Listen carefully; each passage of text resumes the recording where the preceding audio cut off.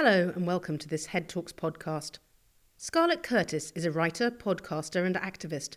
Her new book, It's Not Okay to Feel Blue and Other Lies, is a collection of writings on mental health from high-profile figures. Scarlett tells us about how she gets through some of her own dark times. They're less frequent now, fortunately, but still affect her life deeply. Despite her own activism on mental health campaigns, she still finds it hard to tell people why she has to change her plans, for instance.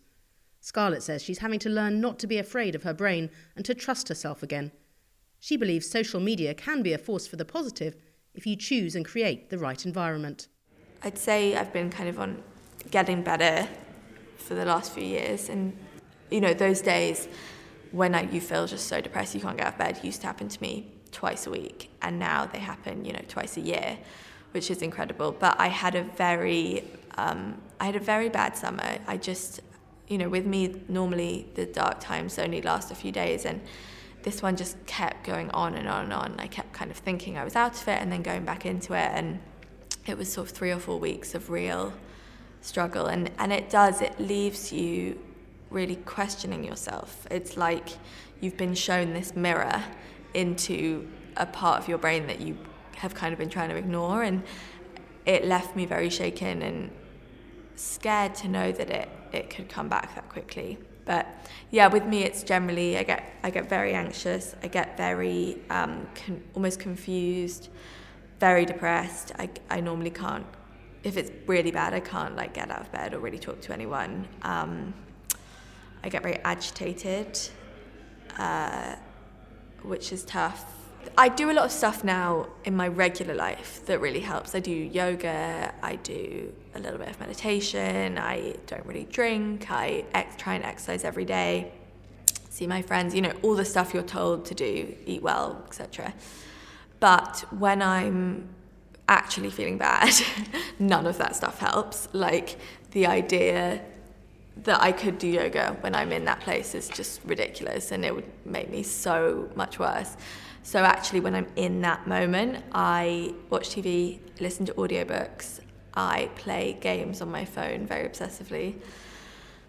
Candy Crush has sort of saved me many times. And I just really try and make the time pass and get through however long it's going to take. I think the one thing I've learned is that to just accept it and wait for it to pass. And when I used to try and fight against it, it would last a lot longer. Whereas now, if I just go this is happening, it's fine. My mum says this amazing thing to me every time it happens, where she says, imagine if you had a broken leg. She said, if you had a broken leg, you would stay in bed, you would ask for help, you would get people to bring you soup, you'd do that. It's exactly the same as that. She said you'd cancel your meetings, and I always feel so guilty when it happens and I have to cancel anything. But yeah, that's been a good motto in our house. I talk about this stuff all the time, and I still would never tell anyone, actually why I had to cancel something. It's really hard in a work or school situation to open up about that. And yeah, and also I think I never want people to think I'm weak. This time especially, I kept trying to push myself out of it, And now that I do feel out of it, I'm I wish I'd just stayed in bed for a month. It was so bad. And yeah, it's that real shock. I also think something no one talks about, which I have felt for a really long time, is sort of the trauma of your brain deceiving, your brain letting you down. From such a young age, I couldn't trust my brain. And I would have thoughts that weren't real, and I would have instincts that were wrong, and I would, have so much self-doubt. And I learned to know that was fake, and know to push through the anxiety, push through the depression, acknowledge that it's not real. But it's very scary.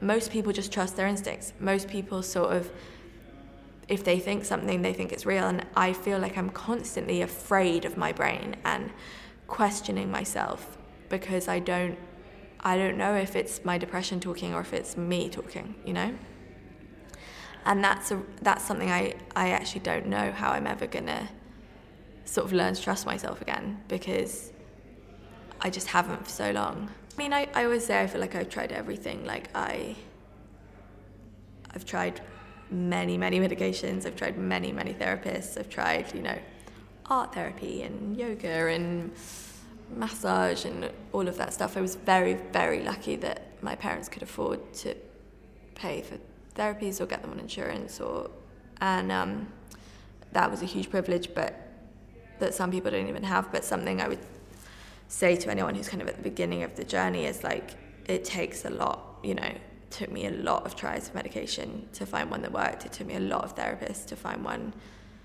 that understood, and that's still to this day is such a hard part of it. It's like just knowing how much time and admin it takes to sort of get better and get help. I also think social media can be incredible, and I get so much help and support from social media. I only follow people that are like in this space, or body positive activists, or illustrators that are illustrating about mental health, or there's so many people out there. And in terms of social media, the thing I always say is you can choose who you follow. You know, you can choose what you put out there.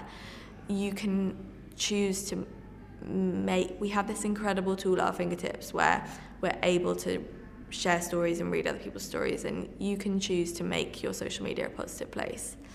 And then just in general, I've got this book coming out called It's Not Okay to Feel Blue and Other Lies, and it's a collection of essays by a lot of people on what mental health like means to them. But the thing that I just always say is like, it's okay, and it's something I say to myself all the time.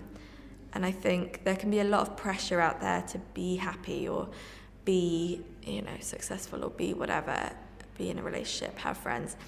And actually, all I've ever wanted was to be okay. I never wanted to be happy. I never even thought that was going to be possible for me. But if I could just get through the day, that was a really good, like, bare minimum. For me, yoga really sort of changed my life, and I would say I felt like it changed the shape of my brain. Like, it was just an amazing tool. There's a really great app called Yoga Glow, because yoga can be very expensive, and also when I was first wanting to try it out, the idea of going to a class like with other people was just not possible. There's an amazing app called Happy Not Perfect that my friend Poppy has created, which is a sort of it's a like meditation app, but she's just made it so beautiful, and it's really a lovely thing. And then, I know this sounds cheesy, but like text people, you know, WhatsApp, like often I can't talk to people, and it's sort of just that tiny bit of support through WhatsApp that makes me feel connected to the world. Thanks for listening to this Head Talks podcast. We hope you found it helpful and interesting. You can find many more talks on our website at headtalks.com, or listen to our podcasts on all the usual channels.